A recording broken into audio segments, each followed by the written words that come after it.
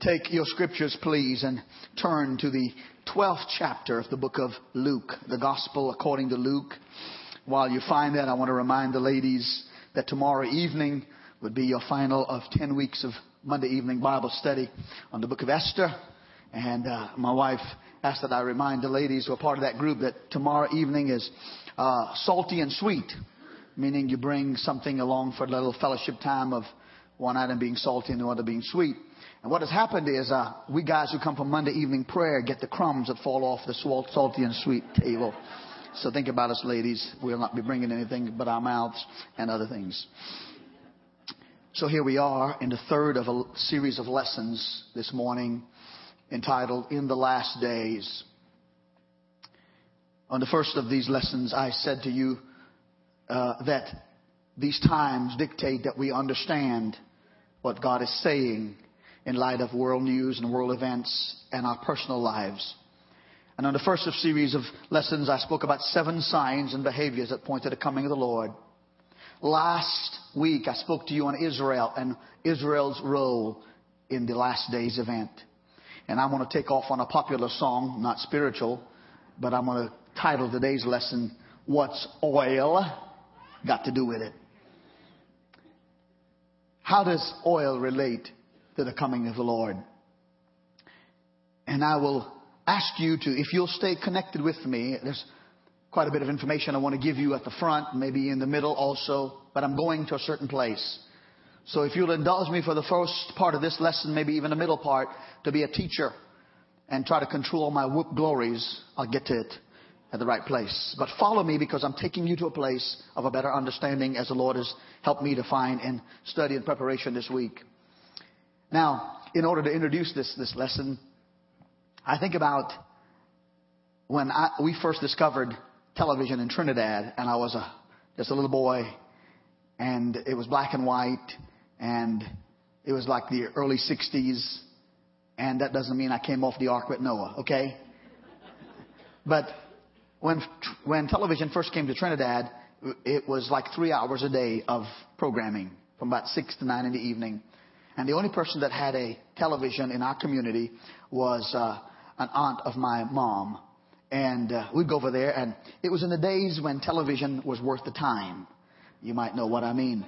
It's in days when you could watch television with your family, and you didn't have to tell your child put their finger in their ear for something that was said or going to be said, or cover their eyes. Now television in many fronts is not even appropriate for adults. But there was this show that called the Beverly Hillbillies.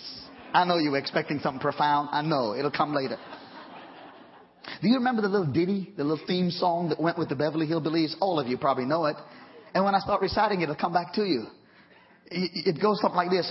Come and listen to my story about a man named Jed, the poor mountaineer who kept his family fed. And then one day he was shooting at some food, and up from the ground came oil. Texas tea. That's as far as we're going. Black gold. The sitcom plays on the fact that discovering oil on one's property means becoming instantly wealthy. It meant that for Jed Clampett and his family, per the sitcom Beverly Hillbillies. And if it meant it then, it means it even more. If you could discover oil on your property, you got your way paid for the rest of your natural life. Because oil has become the greatest, most necessary commodity by way of natural resource of every industrialized nation. And the story for us, for we here in America, about this thing about what oil's got to do with it, began actually on August 27, 1859, when a man by the name of Edward Drake launched the modern petroleum industry by drilling a 69.5 foot deep oil well near Titusville, Pennsylvania.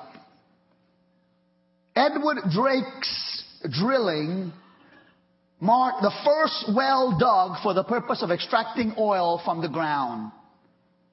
Oil had been actually found and used on our continent much earlier than this date, because even before Christopher Columbus was accredited with discovering America, Native Americans in the places of their tribes and dwelling had often seen oil seeping from the rocks and they would use it for medicine and trading with neighboring tribes. But if we could fast forward, and we're going to, for the sake of time, into the 21st century, and we could move from August 27, 1859 to May 3, 2009, what we will discover is how rapidly man's thirst for oil has increased.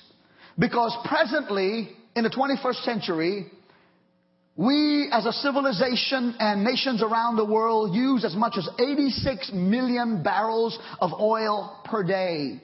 That means that oil is being produced at the rate of 1,000 barrels per second with this kind of consumption.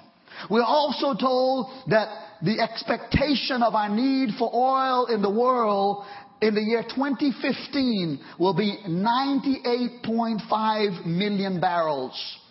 Last year, we as a society and our world crossed the psychological and financial barrier of the price of oil by exceeding the price of oil per barrel to be more than $100 a barrel.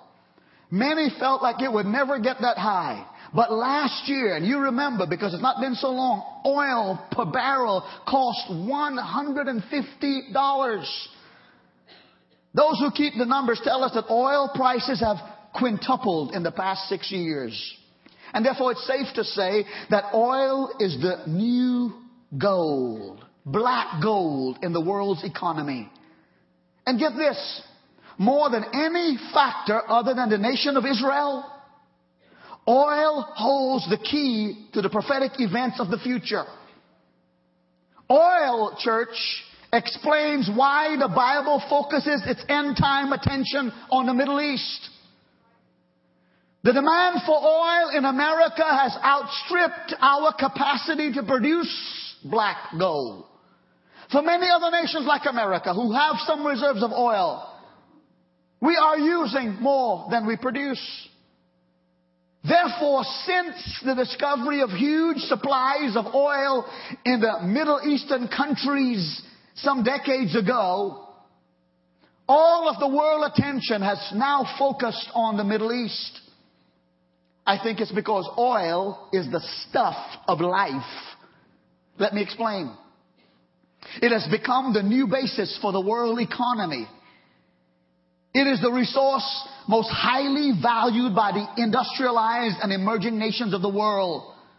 I would go as far to say this, that oil has become a tool and perhaps a weapon of many nations. Because there are nations who have an overabundance of supply of oil and they know other nations need it. And as a result of wanting to get their way and have their demands met, they have used oil as a weapon and a tool for getting their desires. The question for us is, what does this tell you about coming events and the coming of the Lord? And then that takes you now to where you've turned in your scriptures to Luke chapter 12, beginning at verse 54. These are the words of Jesus. Then he also said to the multitudes, verse 54, when you see a cloud rising out of the west, immediately you say a shower is coming, and so it is. And when you see the south wind blow, you say there will be hot weather, and there is. Then he says to them, he calls them hypocrites. You can discern the face of the sky and of the earth, but how is it you do not discern the times? Jesus criticized the Jewish leaders of his days for not being able to discern the signs of the time they lived in. He said you can look at the springtime and see the blossoms of the flowers and the trees and know spring is coming. You can look at the fall season and when the leaves start falling and things begin to change and you know fall is coming and winter will follow. You can look at the sky and predict the weather. And you religious leaders, you've heard the prophets and you've recited the words of the prophets and you knew the promise of the Messiah. And the Messiah is already here and yet you cannot even discern it. And what I would say to America this morning, and that would mean me and you, that if Jesus Christ were to come today, it should not take any of us by surprise, because we've been so exposed to the gospel and the message of His coming, and prophetic events and signs and news events and world events and preachers and teachers and moms and dads telling most of us all of our lives, and many of us who are not as long-term Christians as others, we have heard that the Lord is coming again. He's not going to tell us the exact day or the hour, but there'll be signs in the earth and in the heavens and beneath the earth and in the world events, and therefore we have no excuse for not being ready if the Lord comes today. Go ahead and give the Lord praise, because that's the truth. But I want to show you another sign. I want to speak about oil, and I want to begin with this concern: the control of the world's oil supply. The question then is, where is all the oil? And done a little research that you can do also to get some of the most up-to-date numbers. And the most recent I can get has to do with the year 2007. The greatest oil reserves by country or countries as of 2007. Where is all the oil? The little chart I have on the PowerPoint here perhaps will help you, and I won't delay it, but I'll begin by telling you that Saudi Arabia has the largest amount of oil reserves in the amount of billions of barrels, meaning that they have 262.3 billion barrels of reserves in oil. Secondly is Canada, who has 179.21 billion barrels of reserve oil. Iran is third with 136 billion. Iraq is fourth with 115 billion barrels. Kuwait is number 5 with 101 billion barrels. Then number 6 is the United Arab Emirates with over 97 billion barrels of oil. Number 7 is Venezuela with 80 billion. And then you see the rest. Russia is number 8. Libya is number 9. Nigeria is number 10. Kazakhstan is number 11. And you wonder what I have wondered, and that is, where does the United States rank in having reserves amount of oil or oil in its country available to it? The United States has a little bit over 21 billion barrel of oil in reserves. Now, that is to help us understand who has control of the world's oil supply. While the chart is up there, let me show you this. 5 of the top 6 nations with the largest proven oil reserves are Arab nations. Look at the chart. Saudi Arabia, Iran, Iraq, Kuwait, and the United Arab Emirates. The United States of America is number 12 on the list of nations. Saudi Arabia has around 262 billion barrels of oil, while the United States has 21 billion. Get this. About 60% of all the known oil reserves in the world lies beneath the sandy surface of the Middle Eastern countries. Here's something else that's enlightening.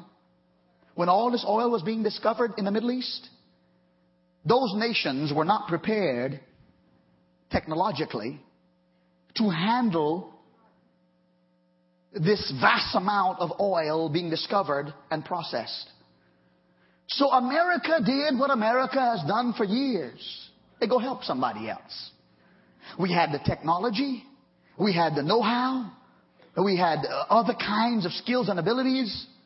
And so America went to these Middle Eastern nations, and they helped them to drill for oil and build the rigs and build the refineries and do the processing and all of it. But since then, all the Middle Eastern oil has now become nationalized, meaning that it is controlled by the government of those nations. I remember as a boy, because Trinidad is in the Caribbean and is off the coast of South America, Venezuela, one of Trinidad's plentiful resources for a small island is oil. And I remember growing up in Trinidad when Texaco was in Trinidad very strong, because Texaco brought their know-how to help Trinidad develop and process its oil discoveries. But I've gone back to Trinidad in the last 40 years, and Texaco and their sign at gas stations cannot be found. It's all Trinidad now. It's what the Middle East did to America too. Thank you for your help. See you later, alligator. Kind of a little not profound. That means, therefore, that 60% of the world's oil reserves are in the grip of a very small number of Arab rulers. Even the country that is number 7 on the list of nations with the largest oil reserves, Venezuela. You see it? Number 7. Listen to me. You read the paper and you watch TV. You know what I'm talking about. Venezuela is no friend of America. The president of Venezuela, Hugo Chavez, has repeatedly insulted our government and leaders in our country. If you do your homework and a little studying, you'll find that the president of Venezuela, Hugo Chavez, has flown back and forth from Venezuela to the Middle East, and more particularly Iran, creating alliances and agreements with the Arab nations. He's hoping to bring Arab influence to Latin America and again so build up his stronghold in Latin America and build up his resistance against America. So don't count on Venezuela, even though they're closest to us, than these other nations, to be our friend. America finds itself in an insecure position when it comes to oil reserves. And students of biblical prophecy are seeing how end-time events will be concentrated in the Middle East. You know why end-time events will be concentrated in the Middle East? Because oil now is the most desirable commodity and resource. And because of the connection of oil to money to power, it all happens in the Middle East. So therefore you've seen that the lion's share of the world's oil is controlled there. Now, all my life I've heard prophecy preaching. And there are preachers who can do it a far lot better than I. But I do remember them saying this, and some of you will remember that we were told that there's coming a day in this world that civilization as we know it will face a humongous final showdown in the Middle East. We've been told, you've been told, that there's a war to end all war coming. There's a battle of all battles, a battle in the valley of Megiddo and a battle of Armageddon that will take place in the Middle East and more particularly Israel. And maybe you've wondered, why the Middle East? Why not a place like China, for example? Wouldn't that be a place where the war to end all wars would take place because China has the world's largest population? Why not America? Because America has the world's wealth and the world's power militarily. Maybe maybe someplace in America is where the war to end all war will take place. But that's not what the Bible says. Maybe Japan. Japan has a lot of ingenuity and know-how, but not there. Maybe India with its masses of millions and its poverty. Maybe that's the place where the war to end all war will take place. But the Bible doesn't speak about that. The Bible speaks about some of the small countries that we know as the Middle East that will be the primary place where the battle of the ages will be fought, because it is in that part of the world where the world's thirst for oil will take it. I will lift up another thought, and that is the consumers of the world's oil supply. The vast majority of the world's oil, church, is consumed by 4 nations. Russia ranks number 4 in the consumption of oil, in that she consumes 2.92 million barrels a day. Third is the country of Japan, with 5.16 million barrels of oil being consumed every day. Second place is that of the country of China. They consume 7.27 million barrels of oil per day. And ranking first place, which probably comes as no surprise to any of you, is the United States of America. We in this country consume 20.7 million barrels of oil per day. In the midst of that picture, China continues to increase her thirst for oil. In the year 2005, 4 years ago, China was said to have had a total of 20 million automobiles on the road.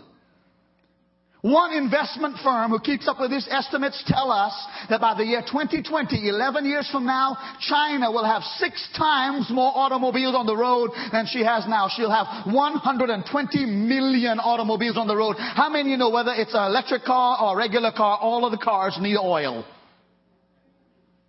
And therefore you see that the consumption will increase. The United States consumes 1/4 of all the oil produced in the world. Now remember this. We are the 12th largest holder of known reserves, but the number 1 consumer of petroleum products. It is expected that America's oil consumption will rise to 34% in the year 2030. Now, that's oil. What about gasoline and the use of gasoline in America? We consume 43% of the gas refined in the world. And yet America has not built another oil refinery in this country since 1976.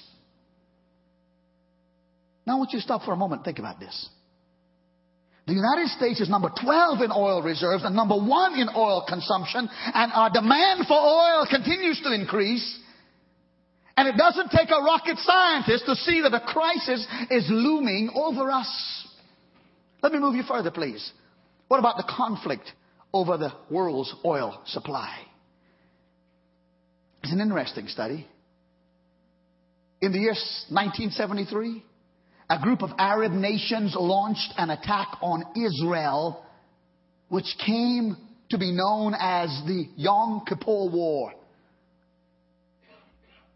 One of the results of the Yom Kippur War was that for the first time, several Arab nations united for a common cause, and that is their hatred of Israel.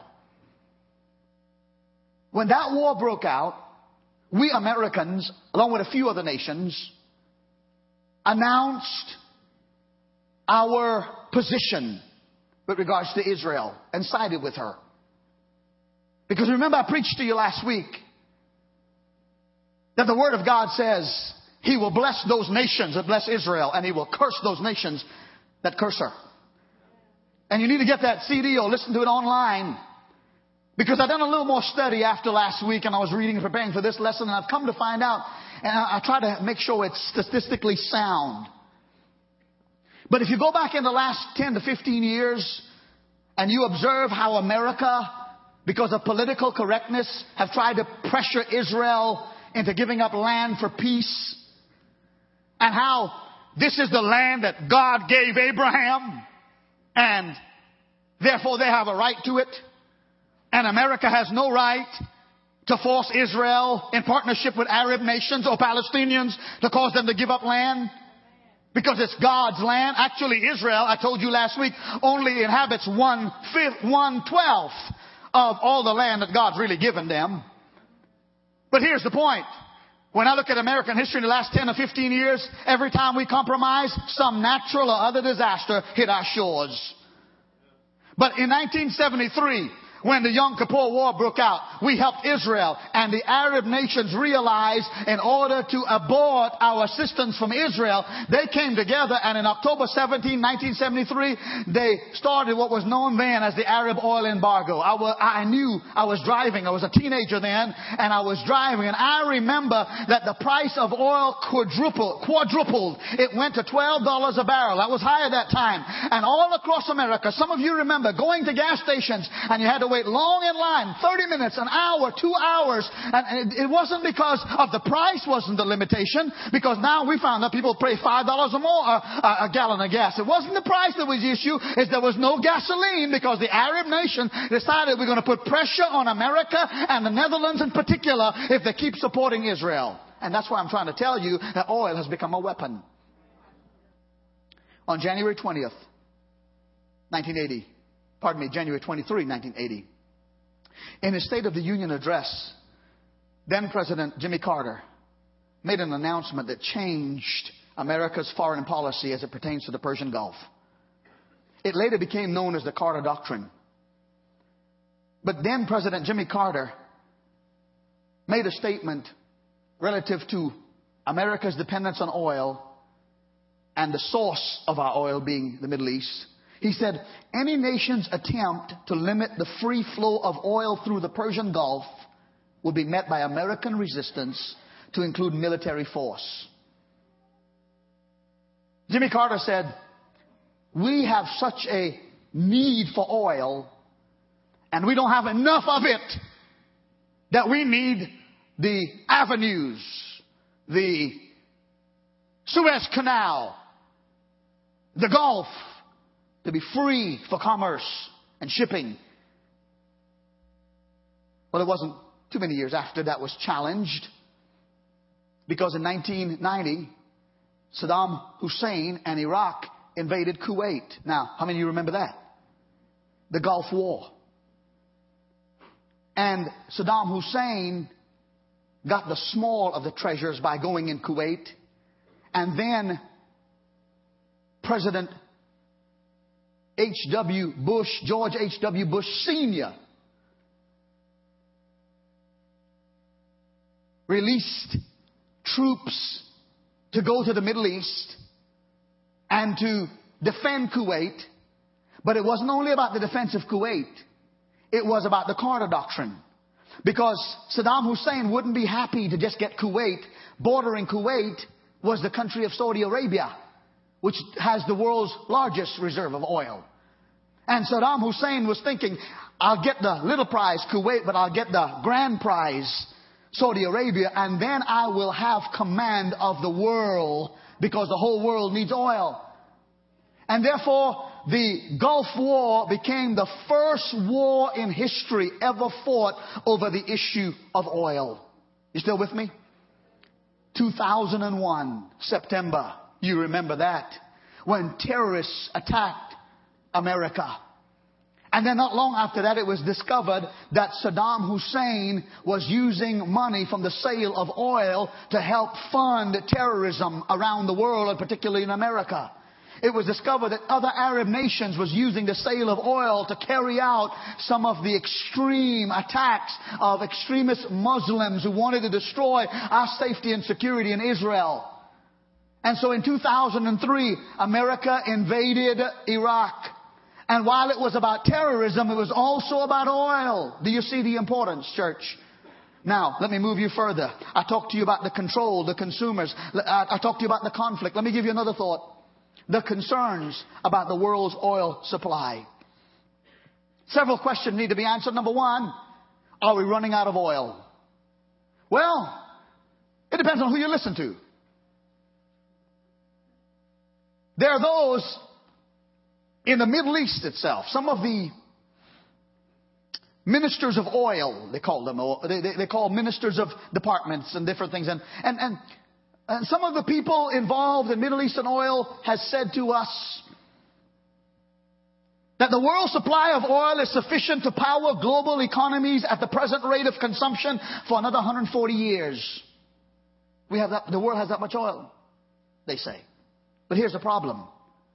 We don't have access to that oil.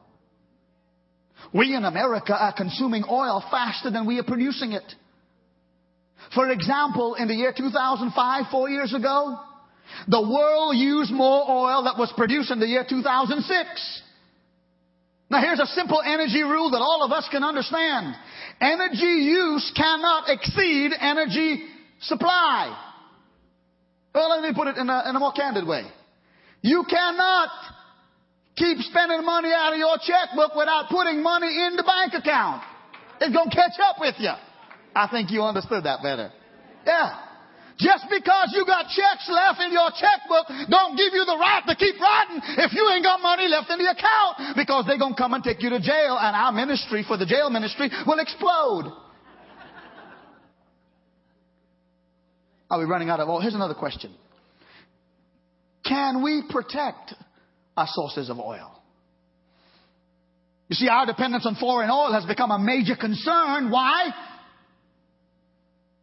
Because the oil lies under the control of nations with which we as a country have strained or hostile relationships. If you got something, if you need something your enemy's got, it's not likely they won't give it to you just because they're having a nice day. Now, we've declared ourselves enemies of those who've declared themselves enemies of us. The radical, extremist Muslims. But because Muslims stick together, it appears, we have a need to protect our sources of oil. A man by the name of Paul Roberts wrote this book several years ago. He said, the name of the book is The End of Oil. And the subtitle is this: On the Edge of a Perilous New World. Here's what he suggests about protecting our oil, if we can. He suggests that perhaps the greatest casualty of the Iraq War We're still fighting it. Perhaps the greatest casualty of the Iraq war may be the very idea of energy security. Because he goes on to say that 6 years after being in Iraq, the strongest military power in the world, the United States, 6 years after being in Iraq, have found ourselves paying a larger record amount for oil than any other time in history. And even with our military power there, we have not been able to secure oil for our supply. Here's another question. Is there any oil in Israel? Well, they are our only true friend in the Middle East. Now, Saudi Arabia has a relationship with us and Kuwait has a relationship with us, but you'd think, that we could depend on our one true staunch friend in the Middle East, Israel, if they had oil. Golda Meir, once Prime Minister of Israel, kind of a feisty lady and a good Prime Minister. She's going on to be with the Lord. But Golda Meir used to laugh and joke and say this. She says, the one thing we Israelites have against Moses is this. He drug us for 40 years through the desert to take us to the one place in the Middle East where there is no oil.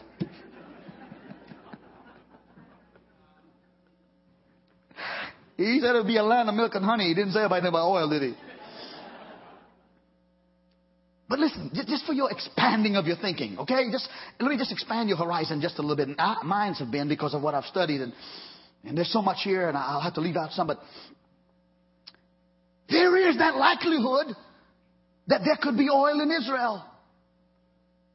Let me just give you a little expansion of thinking. I'm not prophesying. I'm just going to give you, in Ezekiel, particularly chapter 36, verse 11, the Word of God says that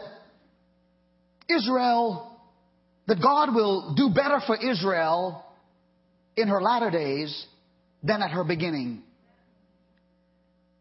God said to Israel, and you've known that they've gone through hundreds of years until 1948, May 14, when they became their own sovereign nation. Prior to that, since the year 70 AD to 1948, they went through almost total extinction. But God said, I'll bring you back. And latter will be greater than the past. I feel a whoop, glory coming on.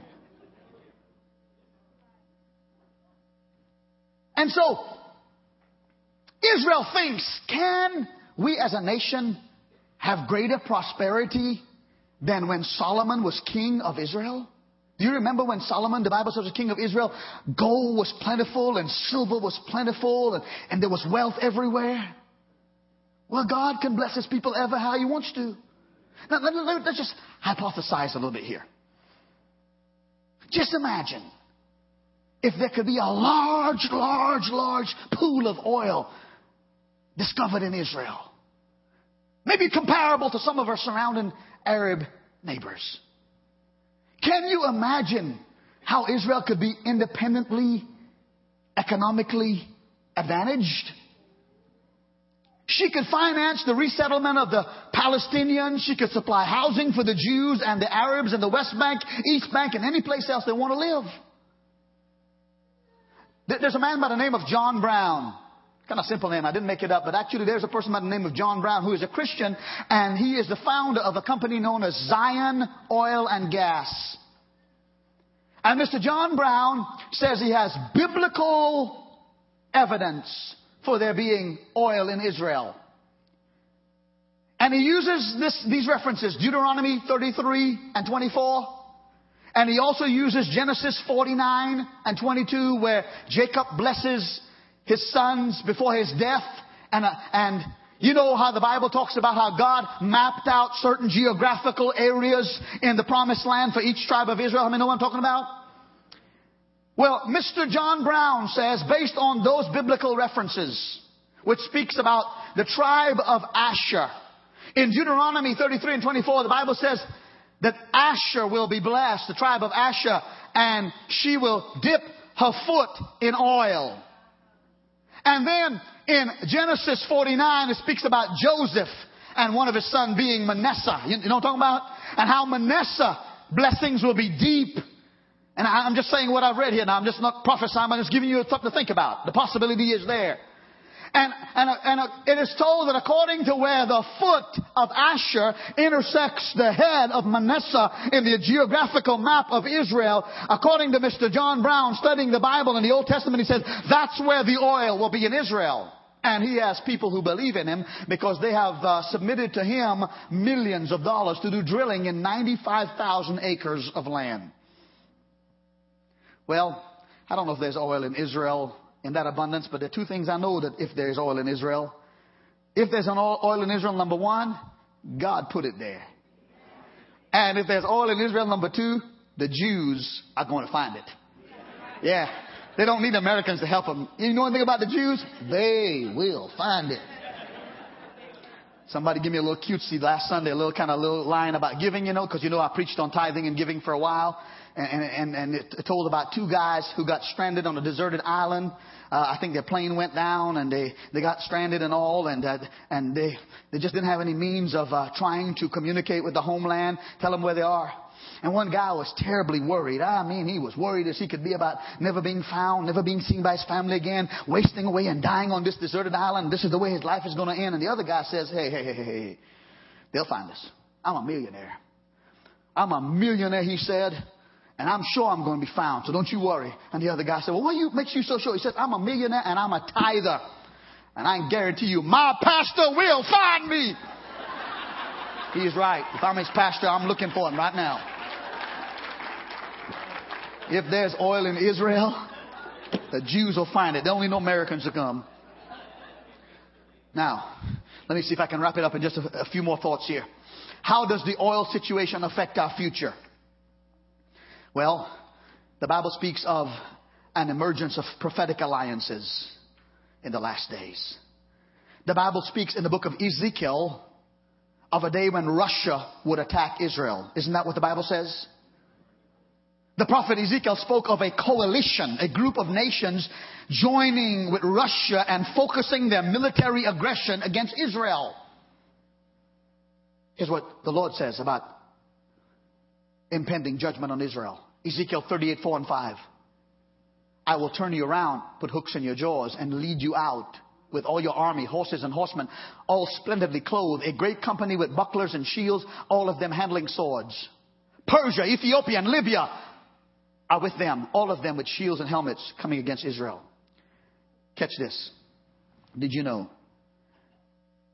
that on March 21, 1935, the country of Persia changed its name from Persia to Iran? March 1935.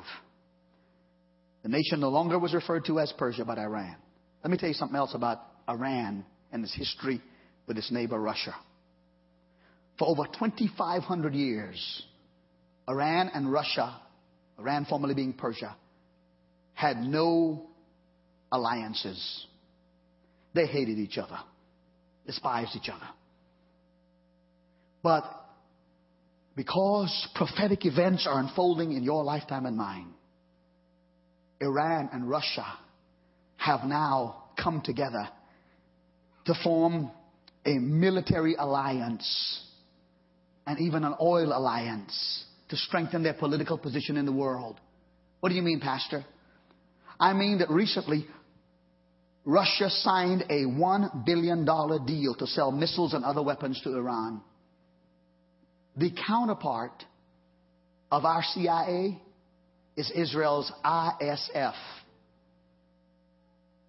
And Israel's ISF study and research and their own knowledge of protecting their country, Israel, has discovered and found out that Russia has trained over 1,000 nuclear scientists from Iran in Russia. Over 1,000. There is a madman who is the president of Iran. Read your paper, listen to the news. His one passion is to introduce the coming of the Mahdi, their Messiah. And he believes that to hasten the coming of their Mahdi, their Messiah, it means the destruction of Israel.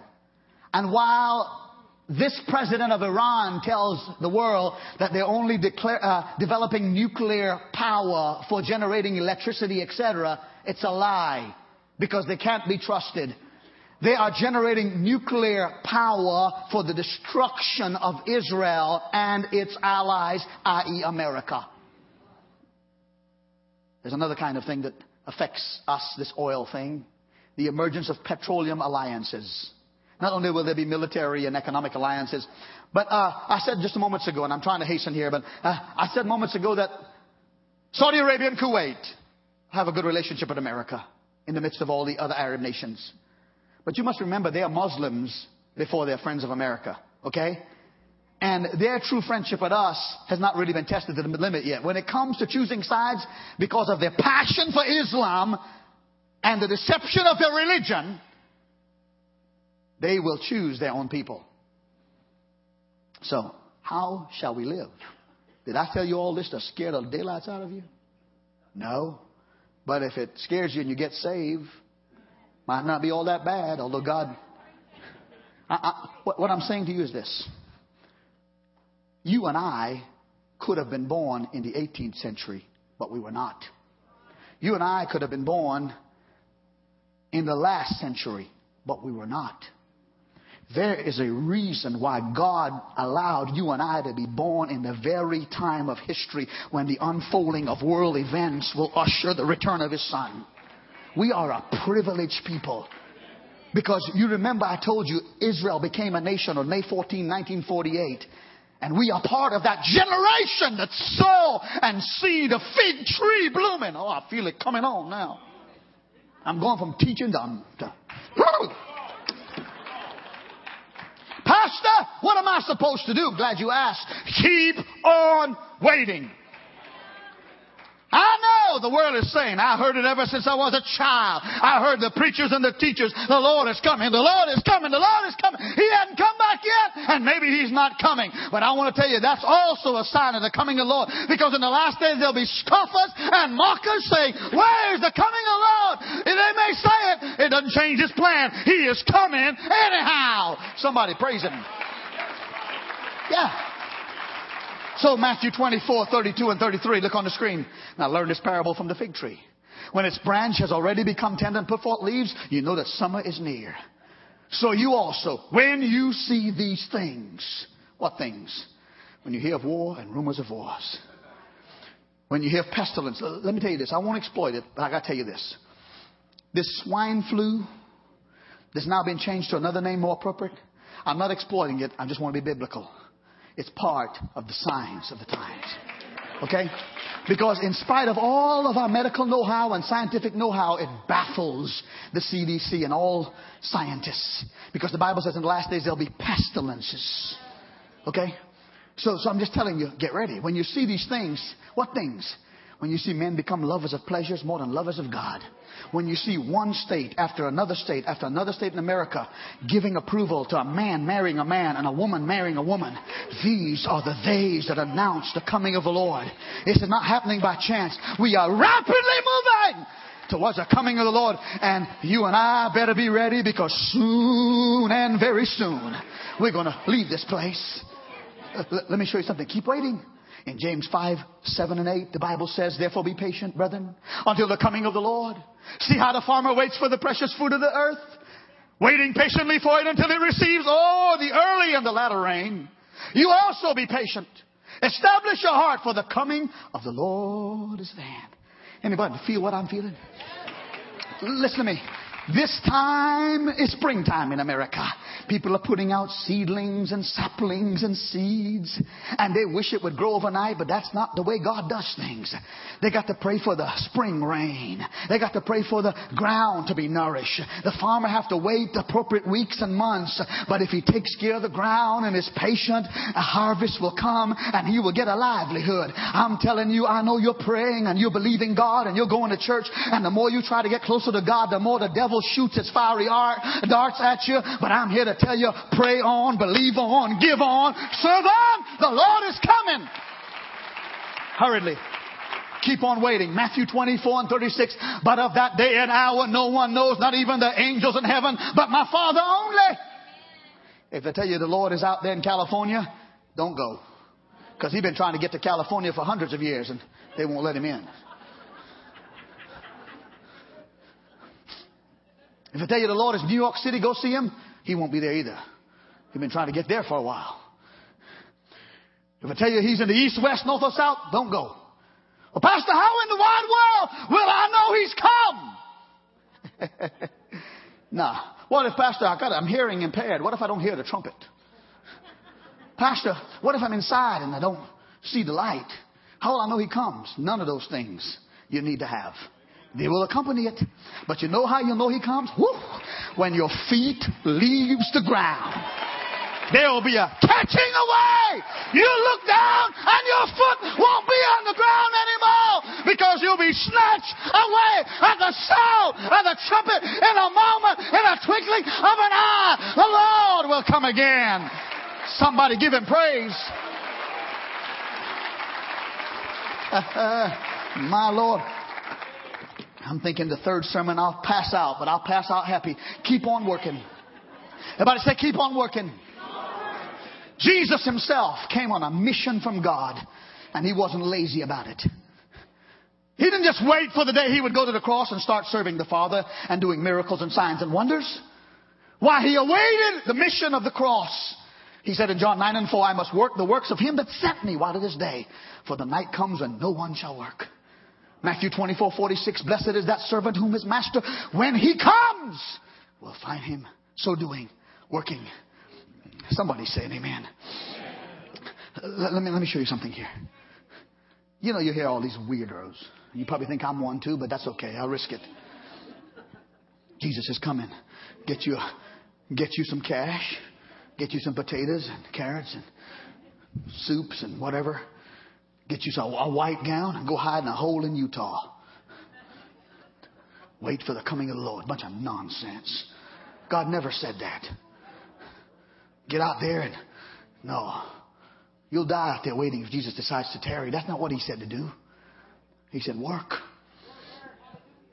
Pardon the bluntness, but the world is still going to hell in a handbasket. And you and I are called to be ambassadors. We are called to be salt that seasons the blandness of this world.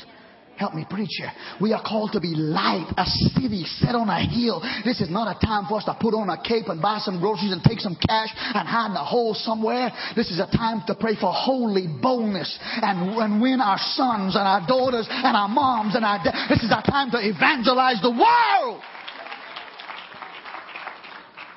Keep watching. Keep watching. Luke 21:28. Now when these things begin to happen, look up. Lift up your heads, because your redemption draws nigh. Before you start playing, I got a little thought going here. I searched and I searched for the road that leads to glory. I wondered if I'd ever find a way. I sat down to rest, for my feet had grown so weary.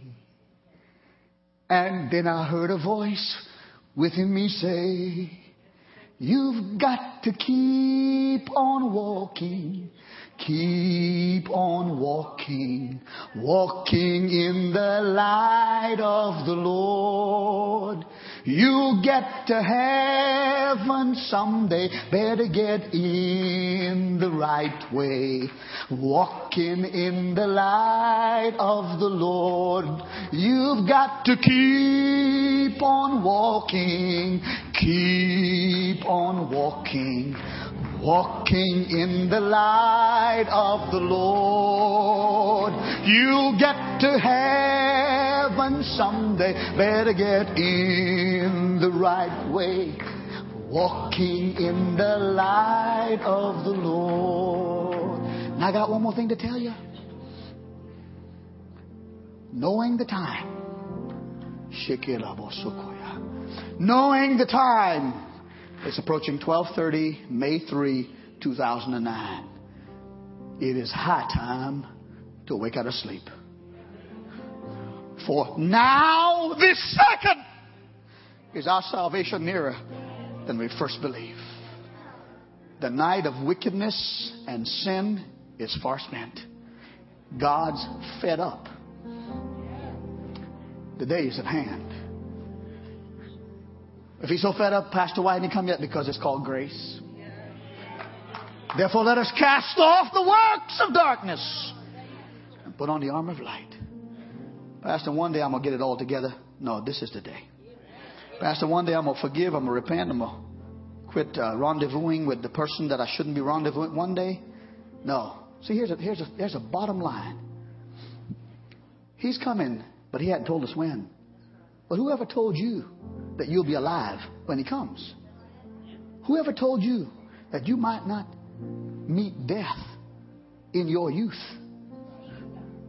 or in your young adult or in your middle age? See, millions, myriads of millions have gone waiting for His coming. And if He chooses to extend grace, some of us will go before He comes.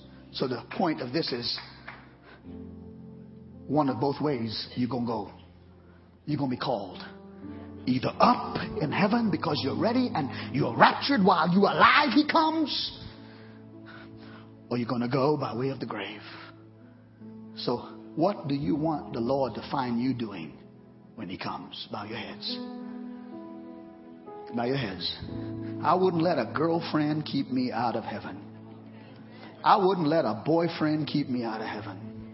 I don't care how much you love that person. I wouldn't let shacking up and living in adultery or fornication keep me out of heaven. I wouldn't let anything keep me out of heaven, because the only thing that will last is the soul that you have.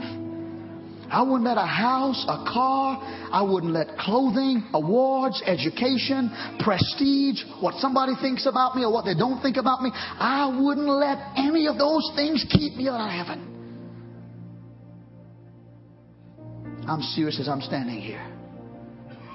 If you are not saved, you need to be saved right now. This is your moment. This is your chance. All of heaven is recording this moment and what you do with it if you're not saved. Pastor Allen, I am not ready to die because I'm not saved. I'm not serving Jesus. And I'm not ready for the rapture if it took place today, Pastor, for the same reason. And I've heard the truth. And I may not understand it all, Pastor, but I do understand that Jesus loves me. And He died in my place. And He's prepared a place called heaven. If I will serve Him, He'll give me power to serve Him. I want to be saved. Pastor, raise your hands. I want to be saved. Hold it up. Hold it up. Hold it up. Come on. Don't be ashamed. This ain't nothing to be ashamed about. This is the greatest decision of your life. Matter of fact, if you raised your hands, put them down now. I'm not going to embarrass you, but I am going to ask you today to publicly declare whose side you're on. If you raised your hand, you stand up to your feet now. I want to be saved.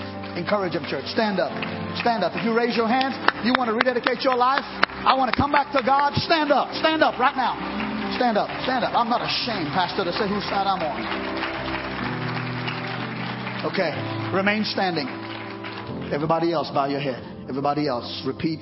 You who are standing and you who are sitting, repeat this prayer after me. Lord Jesus, thank you for another chance. I believe that you are the Savior of the world. I confess, Jesus, that I'm a sinner. I cannot save myself. Neither can anyone else save me. I ask you today to forgive me of my sins. Wash me clean. Cleanse me from sin. And come and live in my heart. Take possession of me, Jesus. Give me a love for your word. Give me a love for righteousness. Give me a love for other people. And beginning today, I want to serve you. The Word of God says if I confess my sins, that you are faithful and just to forgive me of my sins and to cleanse me of all unrighteousness. I confess, and now I believe I am forgiven. Thank you for saving me. Amen. Everybody else, give him thanks. Everybody else. You done? Come on, everybody else. Help me praise the Lord. Yes! Yes! Somebody else.